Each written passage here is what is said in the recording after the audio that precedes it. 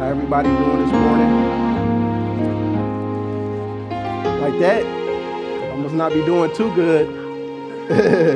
How everybody doing this morning? Amen.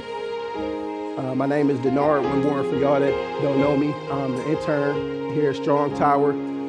I've been here a little over, a year and a half, going on 2 years. Time go quick. Time go fast. But if you have your Bibles with me or with you, we're going to be in Psalms 1.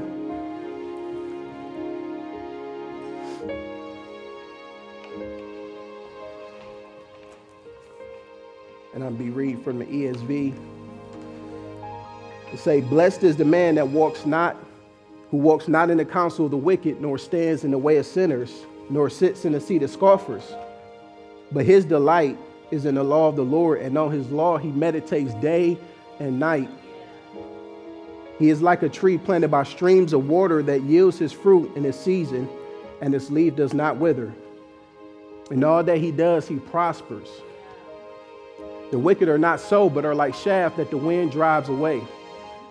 Therefore, the wicked will not stand in the judgment, nor sinners in the congregation of the righteous. For the Lord knows the way of the righteous, but the way of the wicked will perish." Let us pray. Lord, we just thank you for this day, oh God. Just as we've been singing, Lord, we know you sovereign, we know you mighty, oh Lord. That you are all powerful, that you are a holy and righteous God, oh Lord. And we just praise you for who you are, Lord. We thank you for each and every day. That's a blessing, Lord. We know we say it over and over and over again that tomorrow is not promised, Lord, but help us to live like that. As Moses cried out in Psalms 90, teach us to number our days, Lord. Open our eyes, Lord, as we dig into your word, Lord, and we see the two ways, the way of the righteous and the way of the wicked, oh Lord. Help us search our hearts, oh God.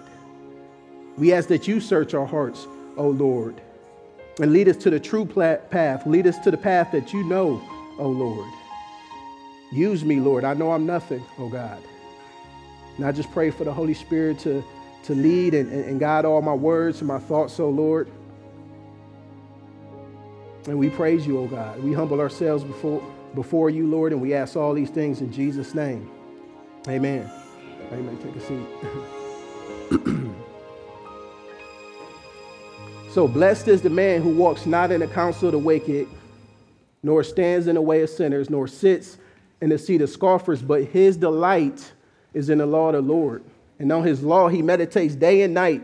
He is like a tree planted by streams of water that yields his fruit in its season, and its leaf does not wither. And so the title of the sermon is True Blessedness, or the true blessing. And so keep that in mind as we go through the text, because we see it's only two ways, the way of the righteous and the way of the wicked. And so how does that tie into the true blessing? It's only one way that leads to the true blessing. And this is significant once I started asking questions like, what do you consider to be blessed? Or what do you consider to be happiness? So think about those things. Because in our culture, it's many programs and ideologies and philosophies and concepts and ideas of what happiness is. Yet in this song, we only see two ways, and only one leads to the true blessing. Even in the culture now with social media, everything is about you now. If he or she can't make you happy, if they not about you, if the church can't do this for you, if the church can do this for me, if my husband and wife can do this for me, if my kids would just do this for me, then I will be happy. Is that the true path to happiness? It's to have all your desires met.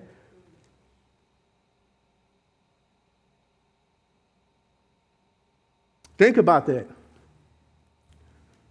The way of the righteous and the way of the wicked. What is the way of happiness? What is the way of true blessing? And society cries out, maybe not verbally uttering the words, but in their hearts they crying out with the writer of Ecclesiastes, vanity, vanity, all is vanity. Because everybody's searching high and low, far and wide, and every crack and crevice, but they can't find happiness. And if we're honest, even within our own churches, we still struggle to find happiness. And so with those things, keep that in mind as we go through the text. And as we enter the text, we see the first thing it says is blessed. Blessed is the man. And so the word blessed is actually a plural word. And that's important because it's showing that it's not just one blessing, but it's a variety of blessing. It's a fullness of blessing. It's a multitude of blessings. Blessed is the man, oh, happy is the man, or how blessed is the man who does not walk in the counsel of the wicked. But what is the counsel of the wicked? The wicked are those who are ungodly, those who are godless, who reject God's way. They don't turn to God in prayer. They live by their own wisdom and their own counsel. They live by their own advice and say, I'm going to do life on my own terms. And they inviting the righteous man to say, hey, come live like this. Walk according to this counsel. Walk according to this advice. But the blessed man says no. Nor does he stand in the way of sinners. Sinners are those who are inclined to sin. Not saying the wicked are not, but it's a different level. Now, the sinner lives according to his own moral compass. Not living according to the morality of God's word, but living according to the compass of his own heart. But this is how the Bible describes his compass. The heart is deceitful above all things and desperately sick. Who can know it? That's the compass that he lives by. That's the compass in which he's inviting the blessed man to live by. Throw off the chains of morality of God's word and live according to your own counsel. Yeah. Live according to your own morality. And it says, nor does he sit in the seat of scoffers. And so the scoffer is another level. It's not just rejecting the counsel of religion, or the way of religion. It's not just going according to their own moral counsel now, or their moral compass, but now they're mocking the things of God. They make light of the things of God. They make front of the things of God. Now to them, the blessed man, even though they invite him, he looks foolish because he's trusting in the Lord. You really believe? You really believe in a God that came in the flesh? You really believe in a God that was crucified? That sounds like foolishness. You really believe the ancient scriptures? They outdated. They're irrelevant. They fairy tales. They fables. That's what the scoffer says. Just as wisdom sat by the roadside calling out for the simple to hear, so the scoffer does the same thing on the opposite side of the road. And said, come, this is the way of blessing. Not just following your own counsel, not just following your own morality, but following in, mocking the very thing that is the true way of happiness. The irony. But the Bible describes them like this.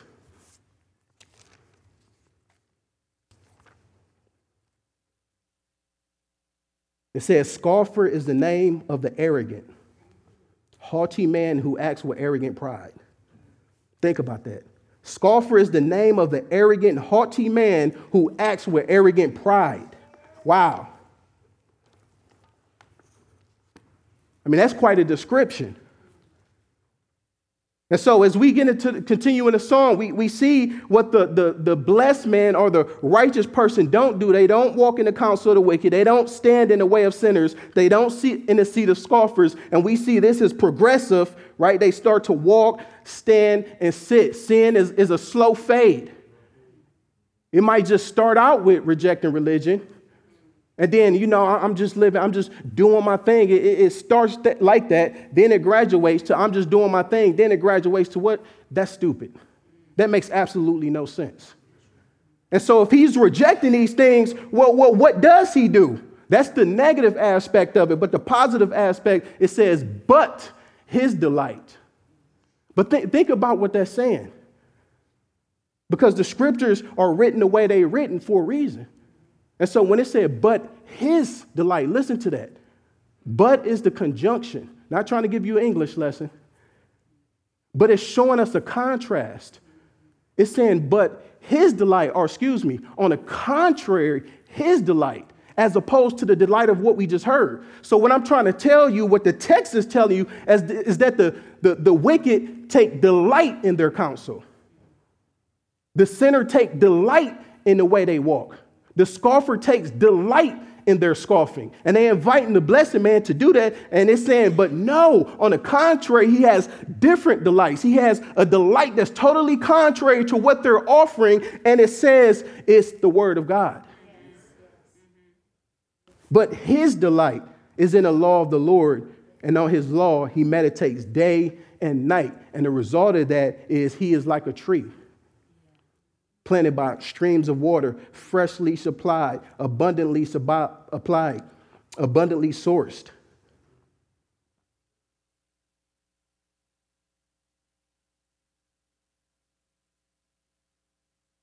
And so I want us to think about something with the blessed man, with the righteous man.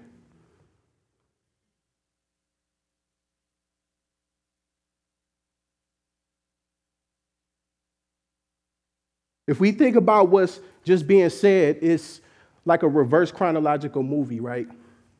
Where they start with the end to draw you in and then go right back to the beginning, right? And so in essence, this is what the psalmist is doing. This is what the psalmist is doing.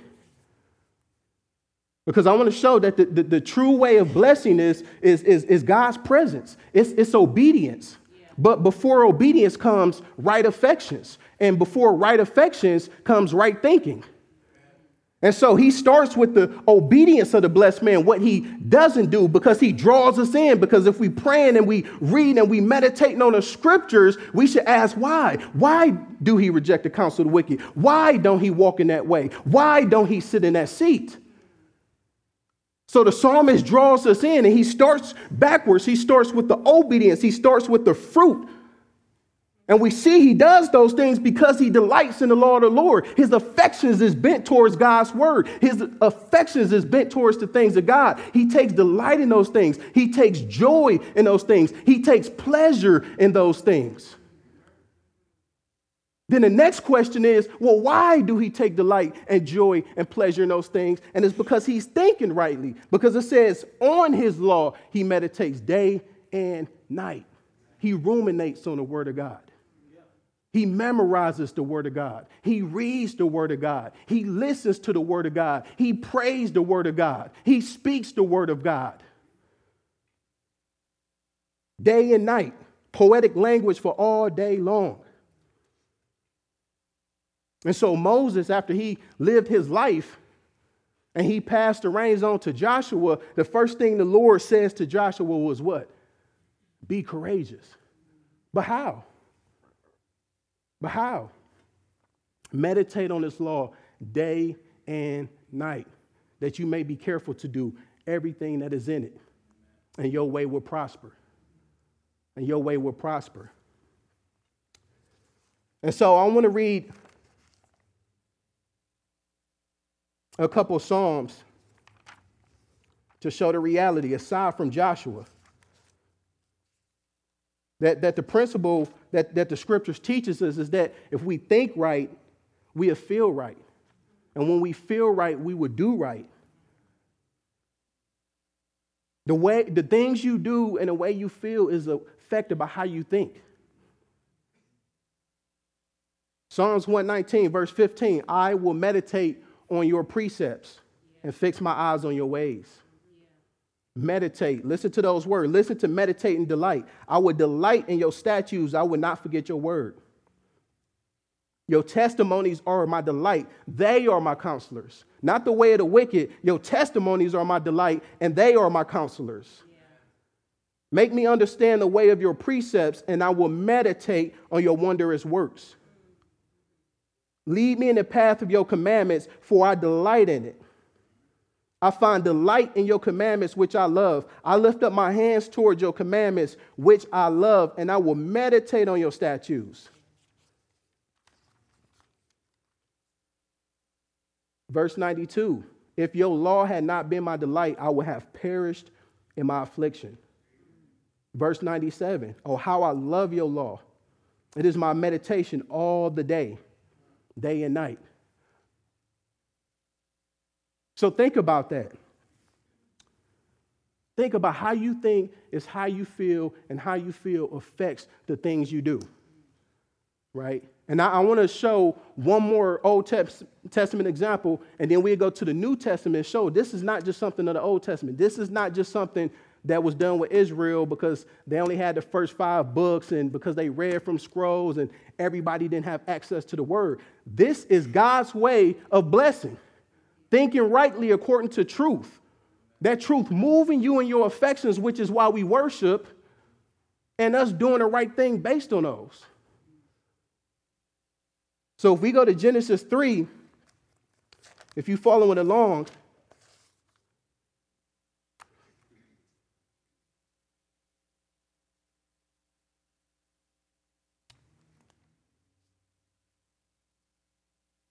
and I was just meditating on this. Genesis 3, one of my favorite chapters. I mean, it's just so much depth, right? But think about that concept. Think about the concept and listen to what is being said. Because the serpent didn't come to the woman and say, hey, Eve, how do you feel about what God just said? He just said, hey, how do you feel about God holding that tree back? Did he attack her feelings first? Or did he attack her mind? Did he say, did God really say? So they enjoying the garden. They can eat from any tree in the garden. One tree that God kept off limits. Perfect joy, perfect peace, perfect harmony, no sin, nothing. Just absolute bliss. And the devil comes and say, did God really say? They was experiencing God's goodness. And the serpent come and drop a thought in their mind and say, you know what? Despite all of that, maybe God isn't good. Why would he hold back this tree? He's not attacking her feelings. He's attacking how she's thinking about God, how she's seeing these things. But look at what the text says, if you're with me, verse 6. So when a woman saw that the tree was good for food. But understand, that's not a physical scene. She was looking at the tree the whole time. It's dealing with the mind. She understood in a different way that the tree was good. Her understanding changed.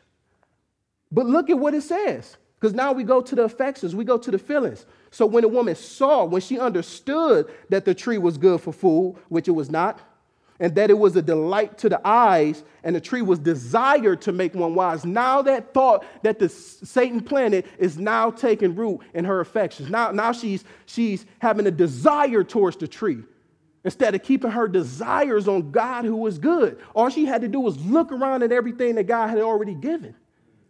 But she took the bait. And then what does it say after that? She took of its fruit. She acted and she ate and also gave some to her husband. Think about that. Because what I'm saying is just to show us the reality of God's word, the importance of God's word.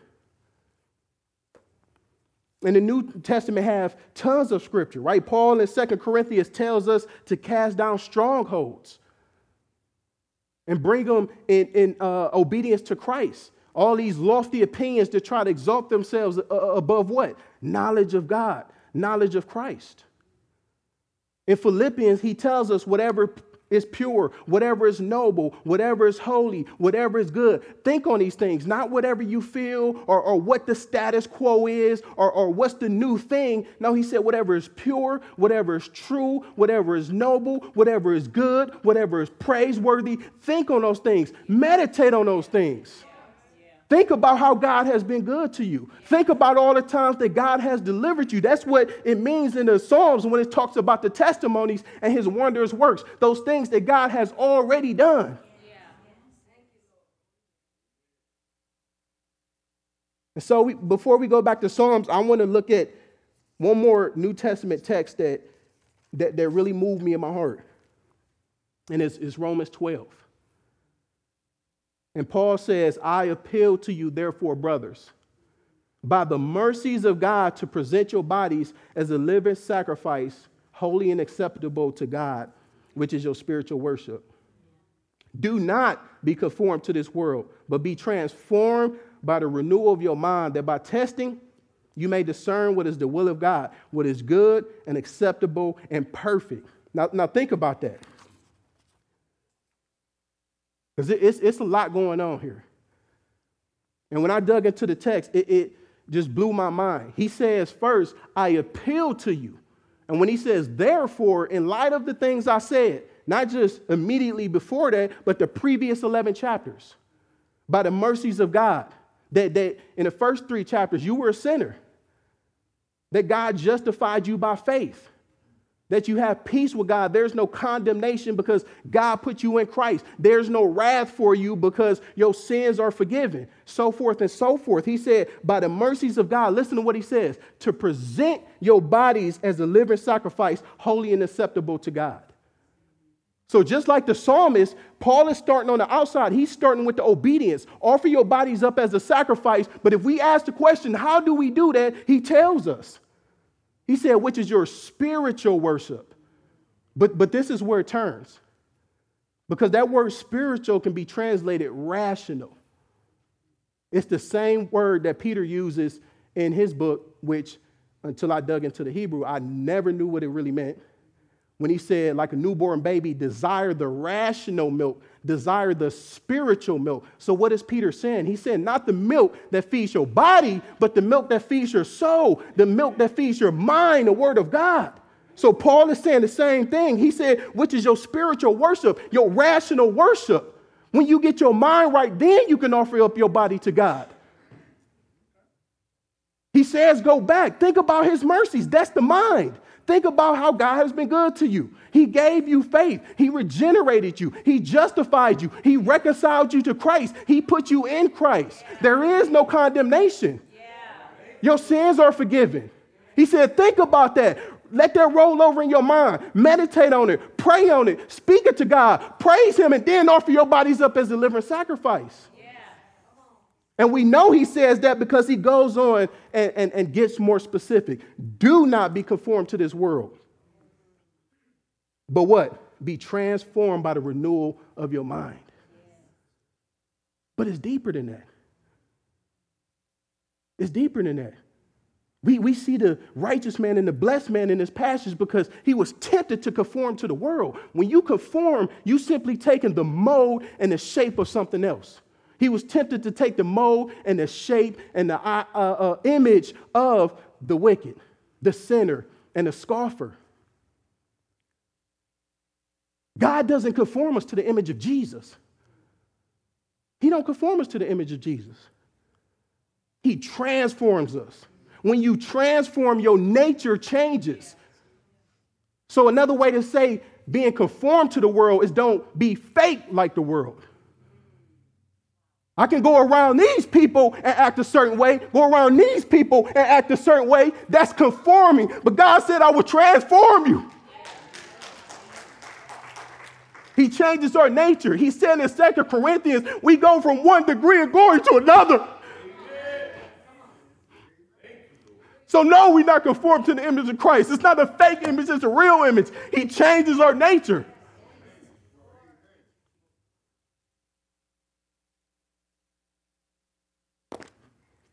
This is the reality. This is the true way of blessing. God's presence, faith and trust in him, meditating on his word, your affections being bent towards his word, and your actions in line with his word. And then the psalmist drives home the point even more with the simile that he gives. He said, that man who meditates on the word, that man who delights, he is like a tree. Planted. A tree don't plant itself. This is God's doing. Planted by the streams of water that yields his fruit in his season, not immediately. It's trials and tribulations. And then it goes into detail. Listen to the detail. His leaf will not wither. His leaf will not wither. In all that he does, he prospers. And as we can see from the simile, right, it's not a physical or material prospering, but it's an eternal prospering from God's presence, from meditating on his word, from your affections being bent towards his word, and your actions aligning with his word. That person is like a tree planted by the streams of water, abundantly sourced, abundantly supplied, bearing fruit, whose leaf does not wither, and who prosper in all that he does because the Lord is with him.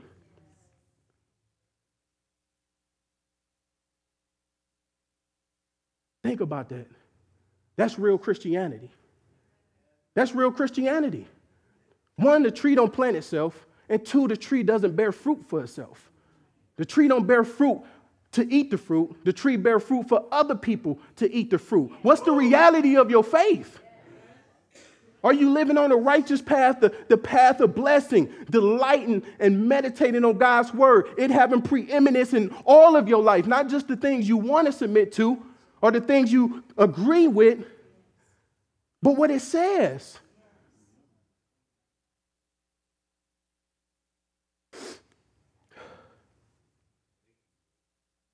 So the blessed person, the righteous person, lives according to God's word. He doesn't say, how do I feel about this?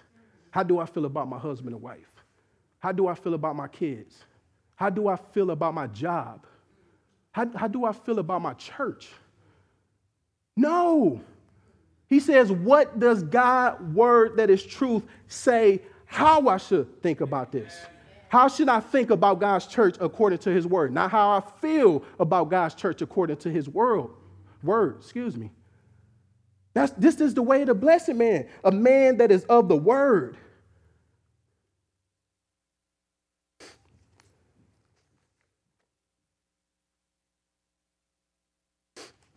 Think about that. That's why Paul was saying, don't be conformed to this world. But again, be transformed by the renewing of your mind, your nature change. And then he says that by testing, you may discern what the will of God is. The good, acceptable, and perfect will of God. And that's the reality of this simile. Another way to say it, Paul said, when you are transformed by the renewing of your mind, you're not only in the will of God, but you proving the will of God, the good, perfect, and acceptable will of God by your transformed mind. Because you respond differently in circumstances. He told the Romans like this, we not only rejoice in the future hope of God's glory, but in our present circumstance, we rejoice in our suffering. Because suffering produces endurance, endurance produces character, and character deepens our hope for that glory. So we actually prove God's will, starting with the mind. What are you thinking about? What's on your mind? And then as the psalm transitions, it says the wicked are not so. That's a double negative in the Hebrew. It says not so with the wicked, not so. It doesn't just come and say, in all that he does, he prosper, yet the wicked are like chaff, but it prefaces it with the wicked are not so. And what that is telling us is that everything that's true about the righteous person is not true about the wicked. They're not meditating on God's word. They have no affections towards God's word. They don't do God's word. And so they are not like a tree planted by the waters that's abundantly sourced, abundantly supplied, producing fruit and prospering in everything that they do. But contrary, they're like chaff that the wind drives away. And back in the day, they would go up to the mountaintop with a threshing fork and throw the grain in the air. And because of the heaviness of the wheat, it will fall back down. And because of how light the chaff was, it would be blown away by the winds. It's transient. It doesn't last. They have no spiritual vitality, no spiritual life. And then the psalmist says, therefore, in light of everything that's been said, the wicked will not stand in the judgment. Just as the blessed man would not stand in the congregation of the ungodly, the wicked would not stand in the judgment, nor sinners in the congregation of the righteous. Think about that. And say he would not stand. He can't stand. So not only will they not stand in a final judgment, but it said, nor sinners in the congregation of the righteous, but even among the righteous. And then the scripture says, for the Lord knows, he's intimately acquainted with the way of the righteous. And on the contrary, the way of the wicked will perish. So the psalm started, blessed is, and now it said the wicked will. Hebrews 9:27 says that it's appointed for all men to die and then a judgment. How will you stand? How will you stand?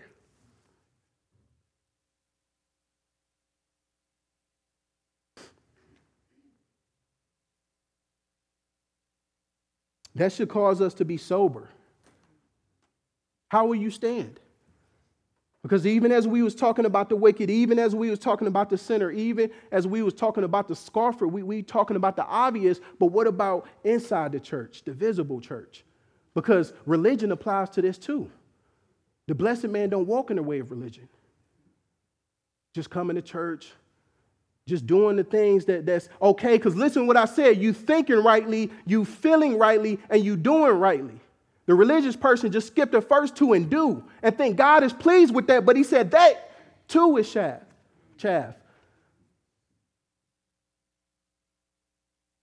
Right? It starts with truth. That's the danger when we say we don't need doctrine. All I need is Jesus and all these other cultural cliches. Even before the fall, saints, they had to hold to the word of God. Adam in an unfallen state had to cling to the word of God. The minute he didn't, what happened? He fell. It wasn't no different. The minute he stopped thinking rightly, feeling rightly, and choosing according to God's word, he fell. Jesus, the perfect picture of the blessed man, came. And what did he say? I didn't come to do my will, but the will of the Father who sent me. My bread is to do his will. Not my will, but nevertheless your will be done. He woke up and he prayed. When he was tempted, he fought with the word of God.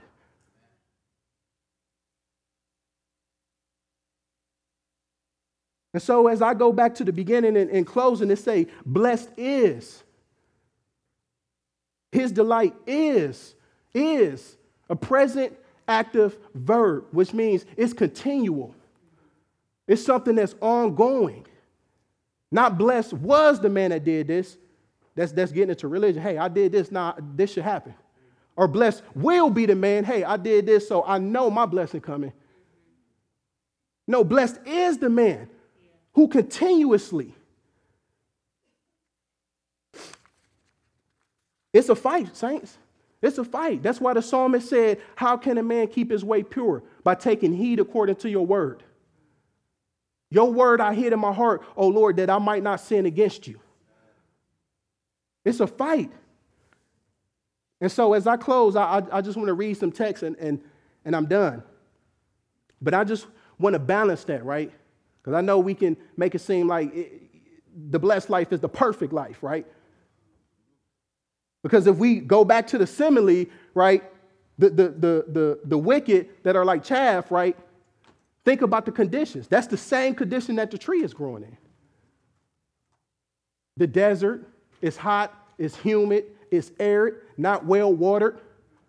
So the psalmist is telling us that the blessed life is not the perfect circumstances. It's having God in the midst of the jacked up circumstances, in the midst of the suffering, in the midst of the affliction, in the midst of the pain, in the midst of all the bad conditions that we deal with.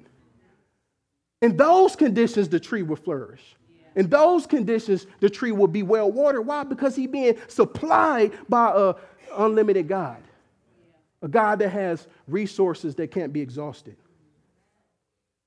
So listen to the person who had actually material wealth, monetary wealth, and lost it all. And I want to know if he lost his happiness. Job, the richest man in the East. And I'm going to start backwards like him. I'm going to start at the end. For I know that my Redeemer lives, and at the last day he will stand up on the earth. After my skin has thus been destroyed, yet in my flesh I shall see God whom I shall see for myself. My eyes shall behold and not another. My heart faints within me. This is a man that lost everything, including 10 children.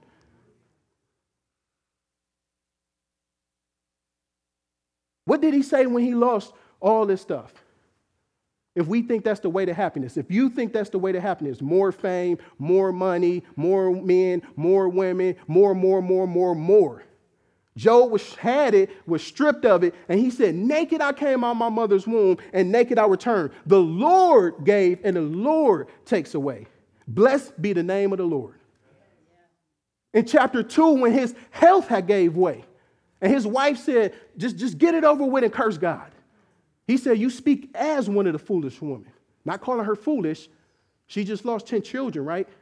But you speak as one of the foolish women. Shall we receive good from God, but not evil?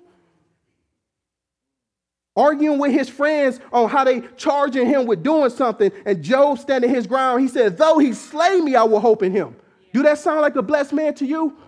Who's holding on to the word of God in the midst of pain and suffering and have absolutely nothing in this world, not even his health? Yet the righteous holds his way, and he who has clean hands will grow stronger and stronger. He knows the way that I take. When he tried me, I should come forth as gold. My foot has held fast to his steps. I have kept his way and never turned aside. I have not departed from the commandment of his lips. I treasure the word of his mouth more than my daily food. Do that sound like a blessed man? Is that your idea of a blessed man? Is that your idea of a happy man? And so I just want to leave you with that. If you find yourself in the path of the righteous, press on. Press on. It's not going to be pretty. It's a fight. It's a battle.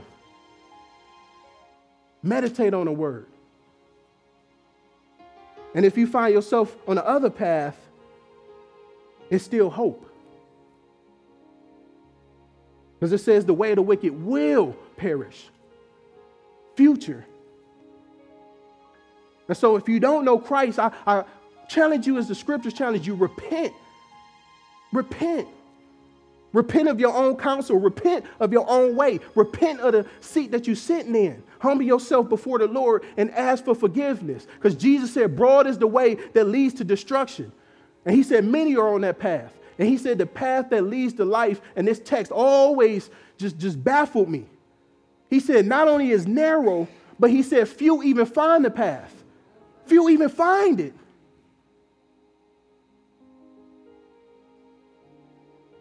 And so as we close, the song that we just sing is nothing different. It always been two ways, even though the world tells us there's many ways. It always been the offspring of the serpent and the offspring of woman. Those who are in Adam and those who are in Christ. Children of the light and children of the darkness. The sheep and the goats. The tares and the wheat.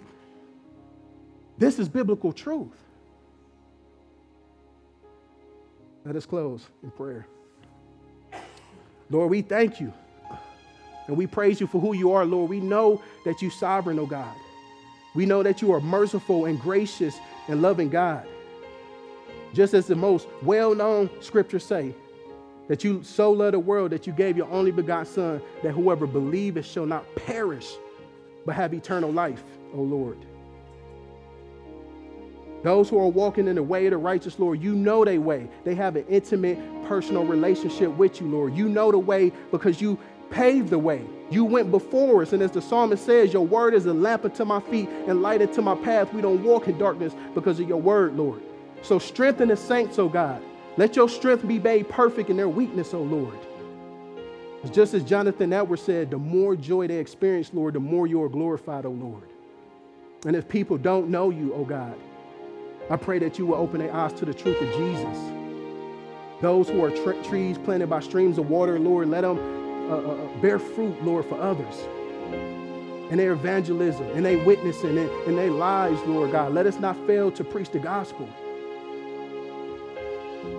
And I praise you, O God. And we ask all these things and pray all these things in Jesus' name. Amen.